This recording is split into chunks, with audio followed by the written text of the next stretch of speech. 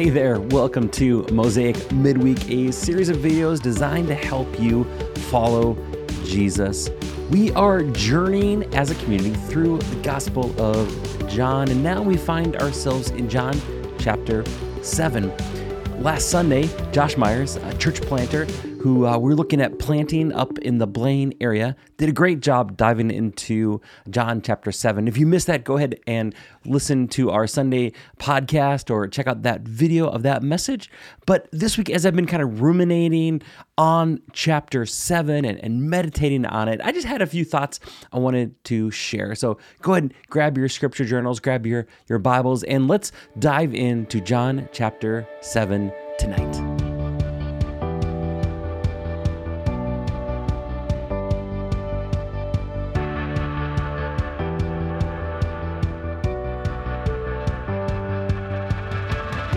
A few years ago, Kristen and I got the wild and crazy idea to drive our 3 young kids at the time. This is before Mariah was born, and Andrew, I think, was only 2 years old, to drive from Minnesota all the way up to northern Idaho, basically the border of Canada and Idaho.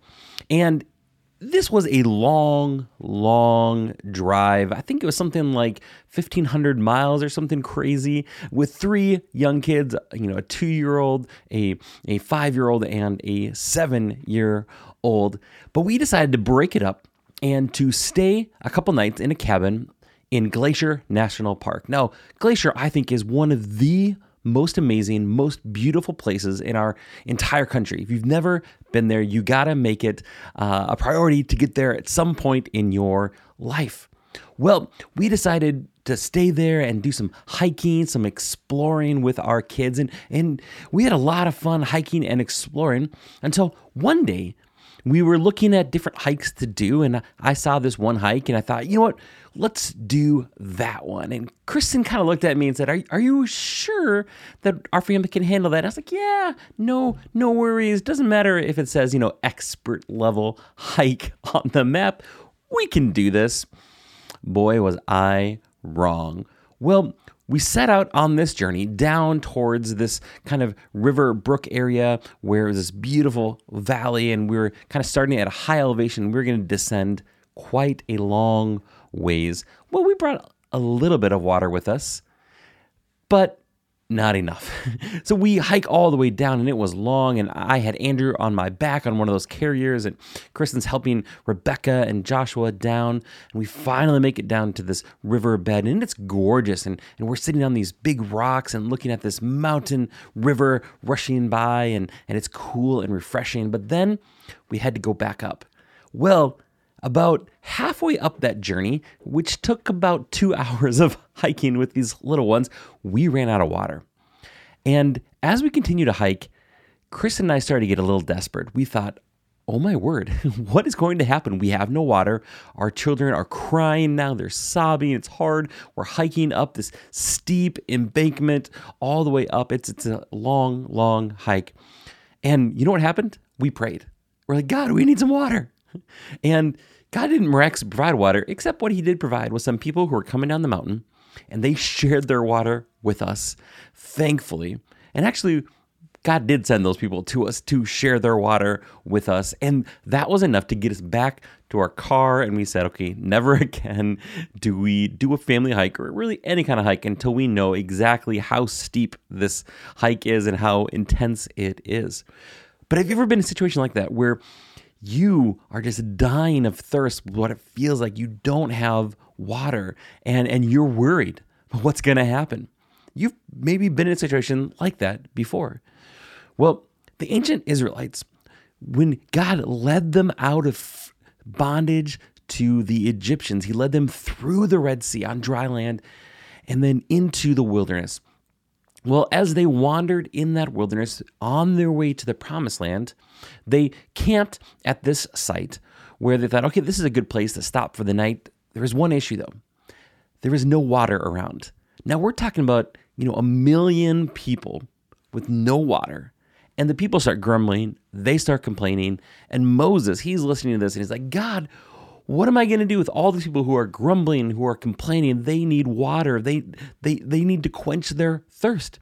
So God says, take your staff, the same staff that you raised up to lead them out of the Red Sea, that you used to raise them out of the Red Sea, and you're going to strike this rock, and out of it is going to flow streams of living water. Strike that rock, and out of it will flow streams of water. Moses did, and water poured forth, and the people had life. They had water.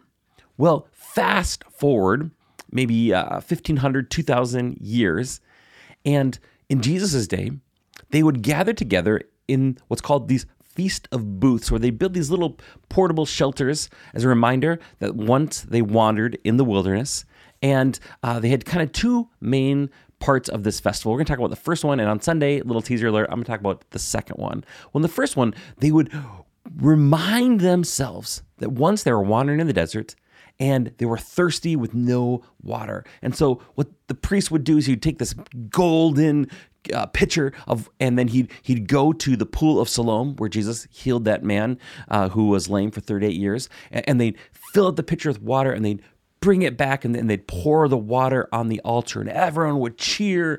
And this is a reminder that God had brought them water when they were desperately in need.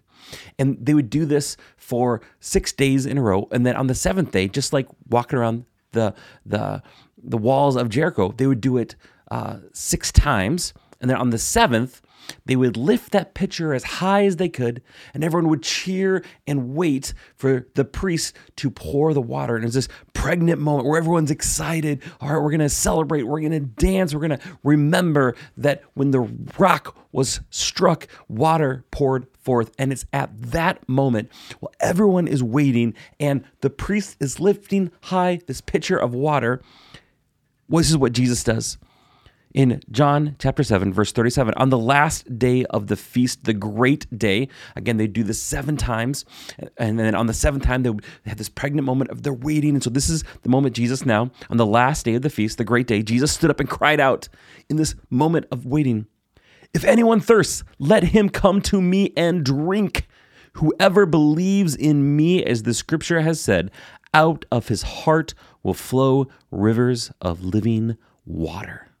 So in this moment where they're celebrating, where the rock was struck and out of it poured living water, when they're remembering this, Jesus stands up in that moment and says, "If anyone thirsts, let him come to me and drink. Whoever believes in me, as the scriptures has said, out of his heart will flow rivers of living water." Everyone's like, wait a minute, what? What are you saying, Jesus? What are you saying in this moment? We're remembering back to Moses, remembering that rock that was struck and out of it flowed rivers of water. Jesus is saying, I am that rock. I'm going to be struck on the cross, and then out of me will flow rivers of water. And when you drink deeply of me, you will no longer be thirsty. Just like the Israelites and that rock that was struck so they could have water. Now, the rock, Jesus, is going to be struck, and living water is going to flow out, and all who drink it will no longer be thirsty. But it gets even better than that. He says, out of his heart, the ones who believe in Jesus will flow rivers of living water. Now, this he said about the Spirit, whom those who believed in him were to receive. For as yet the Spirit had not been given, because Jesus was not yet glorified. See, in this time, the Holy Spirit only descended on a few people, only on prophets or on a priest, just certain privileged individuals. But the Holy Spirit had not been given to the world yet. But after Jesus died on the cross, after he rose again in victory and spent 40 days appearing to his disciples, to 500 of his followers, he ascended into heaven so that then he sent the Comforter, the Helper, the Holy Spirit. On the day of Pentecost, all received the Spirit. That is what Jesus is pointing to here in John chapter 7. And he's saying that those of us who are followers of Jesus, who believe in Jesus, who believe that the rock, Jesus was struck for us, and out of him flow rivers of water. And as we drink deeply of him, out of us is going to flow rivers of water. And that is the Holy Spirit is going to pour out of us to a thirsty world around us. Isn't that amazing? What a beautiful picture that we come to Jesus, our rock, who was struck for us, so that out of him flows streams of living water. And as we drink deep, just think of being so tired, so thirsty, maybe on that hike and the sun is beating down, and the water, that cleansing water, refreshes you and pours over your head and into your mouth, and you are refreshed. But even better than that, then we become conduits of that living water around us, which is the Holy Spirit pouring out of us, bringing cleansing water, refreshing water, life-giving water. If you have bowed the knee to Jesus, if you have put your faith and trust in Jesus, then what Jesus wants to do is he wants to flow through you, to have his Spirit come out of you as streams of living water. That is what we are called to do as followers of Jesus. What an amazing privilege. This week, may you know that you can go to the rock that was struck for you, that you can drink deeply of that water, that your thirst can be satisfied, that you don't need to look at the things of this world to satisfy that thirst, but you can look to Jesus to satisfy that thirst. And even better, that you can know that Jesus wants to use you, to flow through you, to allow the Holy Spirit to come out of you, to bring blessing, to bring healing, to bring renewal, to bring life to a thirsty, dying, hurting world. This week, where can you bring that living water?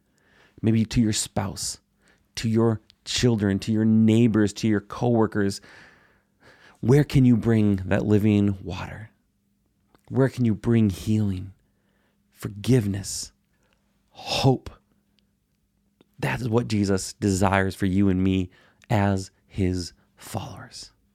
So this week, may you know that Jesus is your living water, that when we believe in him, that our thirst can be quenched, but then he gives us the Holy Spirit to pour out of us streams of living water so that we can bring healing and hope to those around us. Let us drink deeply of Jesus this week and allow the Spirit to flow through us. Have a great week. See you on Sunday.